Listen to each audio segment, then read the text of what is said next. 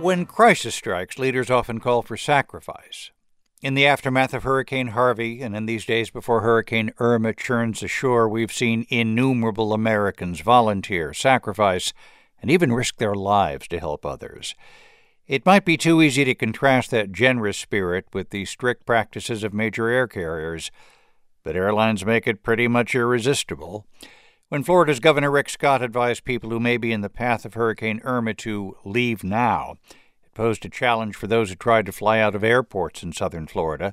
Many found the price of a single seat to fly, say just from Miami to New York, could cost more than $3,000. For a family of four, that's as much as their annual budget for groceries. Complaints burst onto social media platforms. A man named Joseph Pep-Nadarcy tweeted at an airline, "Totally unacceptable. A $358 flight from Miami to NYC went up to $3,578. Why should expect anything decent from these airlines?" Followed by 3 question marks and an expletive in front of rats in all caps. State laws prohibit price gouging during a state of emergency. Air carriers are regulated by federal agencies. But where the airlines price gouging with those ticket prices? I'm not sure if the answer is no or no more than usual. Seth Kaplan, managing partner at Airline Weekly, explained to several news organizations that algorithms in the software of major airlines monitor supply and demand, then lower or raise prices accordingly within seconds.